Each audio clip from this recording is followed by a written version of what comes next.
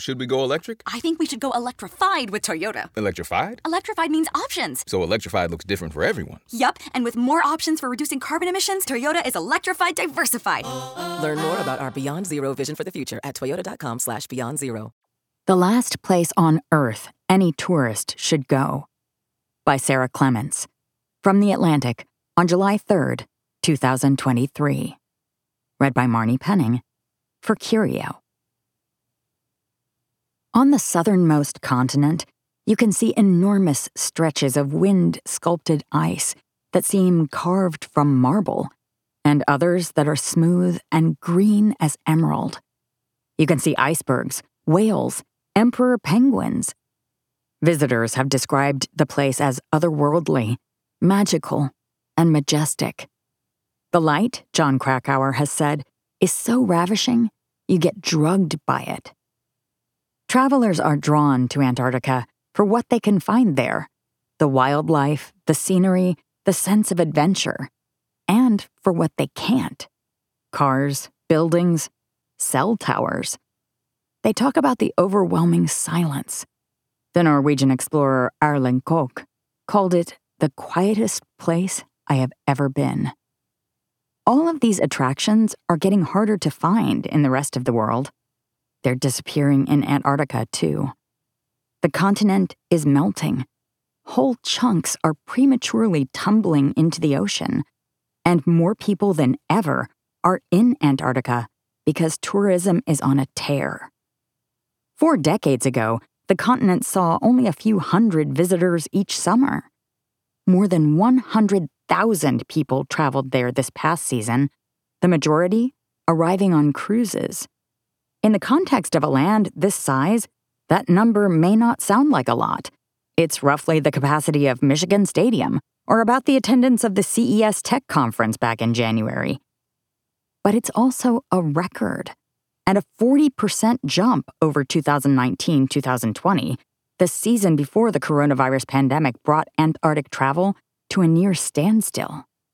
And although scientists who visit the continent to study its life and demise have a clear place here, many sightseers bring a whiff of last-chance tourism, a desire to see a place before it's gone, even if that means helping hasten its disappearance.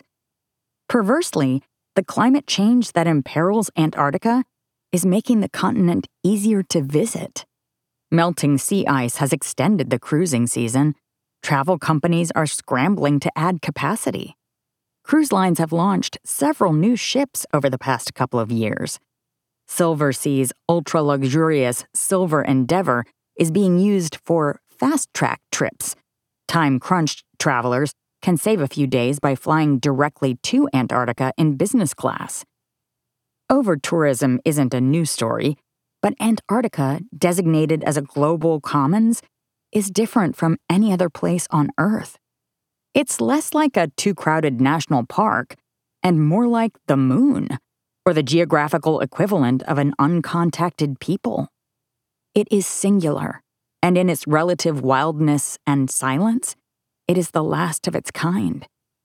And because Antarctica is different, we should treat it differently. Let the last relatively untouched landscape stay that way. Traveling to Antarctica is a carbon-intensive activity. Flights and cruises must cross thousands of miles in extreme conditions, contributing to the climate change that is causing ice loss and threatening whales, seals, and penguins. By one estimate, the carbon footprint for a person's Antarctic cruise can be roughly the equivalent to the average European's output for a year, because cruise ships are heavy polluters and tourists have to fly so far. Almost all travel presents this problem on some level, but this kind of tourism involves a larger carbon footprint than other kinds of tourism, says Yufei Leung, a professor in the College of Natural Resources at North Carolina State University, who has done extensive research on Antarctic travel. Antarctic tourism also directly imperils an already fragile ecosystem. Soot deposits from ship engines accelerate snowmelting. Hikes can damage flora that take well over a decade to regrow in the harsh environment. humans risk introducing disease and invasive species. Their very presence, North Carolina state scientists have shown, stresses out penguins and could affect the animal's breeding.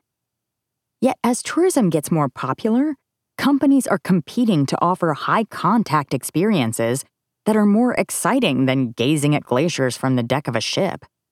Last year, for instance, a company named White Desert opened its latest luxury camp in Antarctica. Its sleeping domes, roughly 60 miles from the coast, are perched near an emperor penguin colony and can be reached only by private jet. Guests, who pay at least $65,000 a stay, are encouraged to explore the continent by plane, ski-doos, and Arctic truck before enjoying a gourmet meal whose ingredients are flown in from South Africa. All of this adds up. A recent study found that less than a third of the continent is still pristine, with no record of any human visitation. Those untouched areas don't include Antarctica's most biodiverse areas. Like wildlife, and often because of wildlife, people prefer to gather in places that aren't coated in ice. As more tourists arrive, going deeper into the continent to avoid other tourists and engage in a wider range of activities, those virgin areas will inevitably shrink. The international community has banned mining on the continent, and ships aren't allowed to use heavy fuel oil in its waters. Yet tourism is still only loosely regulated. I think it's fair to say the rules are just not good enough, Tim Stevens, a professor at the University of Sydney who specializes in international law, told me. There's no single central source of governance for tourism. The Antarctic Treaty System imposes broad environmental restrictions on the continent. Individual governments have varying laws that regulate operators, ships, and aircraft. The International Association of Antarctic Tour Operators, also known as IATO, has extensive guidelines it requires its members to follow, out of genuine concern and, perhaps, to ward off more rigorous outside regulation. Gina Greer, IATO's executive director, says the organization is proactive about protecting Antarctica. Visitors are asked to keep a distance from wildlife, decontaminate their shoes to keep novel bugs and bacteria at bay, stay on established paths, and more. Because tour operators visit the same sites repeatedly, they can spot changes in the landscape or wildlife populations and notify scientists. This spring, IATO added a new slow zone, an area where ships have to reduce their speed to 10 knots because whales have been congregating there in greater numbers, to those implemented in 2019. It's amazing to see how members come together and make decisions that may be difficult but are necessary, Greer told me. Still, these are all essentially voluntary behaviors, and some operators don't belong to IATO. Accidents also have a way of happening despite the best intentions. In 2007, the MS Explorer, a 250-foot expedition cruise ship, sank near penguin breeding grounds on the South Shetland Islands, leaving behind a wreck and a mile-long oil slick. Most cruise ships are registered in what Stevens calls flag-convenient countries that are lax on oversight. If you have a cruise ship going down in Antarctica, it's not going to be the same seriousness as the Exxon Valdez, he said, but it's not going to be pretty. To reduce crowding and environmental pressure, modern-day tourists have been asked to think twice about visiting a slew of alluring places: Venice, Bali, Big Sur. But the calculus can get complicated. In almost any destination, you have locals who are trying to improve or just sustain their lot. Most of the Maldives, for instance, lies just a meter above sea level. Climate change is an existential threat, Aminath Shana, the Minister of Environment, Climate Change and Technology, said in an interview with the IMF in 2021. There's no higher ground we can run to. Within decades, the decadent overwater bungalows that the islands are known for could be underwater bungalows. But more than a quarter of the country's GDP comes from tourism. So this year, the Maldives hopes to welcome 1.8 million tourists, all of whom can reach it only by plane or boat rides that indirectly contribute to rising seas. That conflict doesn't exist in Antarctica. With no human residents, it's the rare place that still belongs to nature, as much as that's possible. It is actually most valuable to us when left wild, so that it can continue to act as a buffer against climate change, a storehouse of the world's freshwater, and a refuge for birds, whales, seals, fish, and even the krill that the entire marine ecosystem depends on. Some argue that tourists become ambassadors for the continent, that is, for its protection and for environmental change.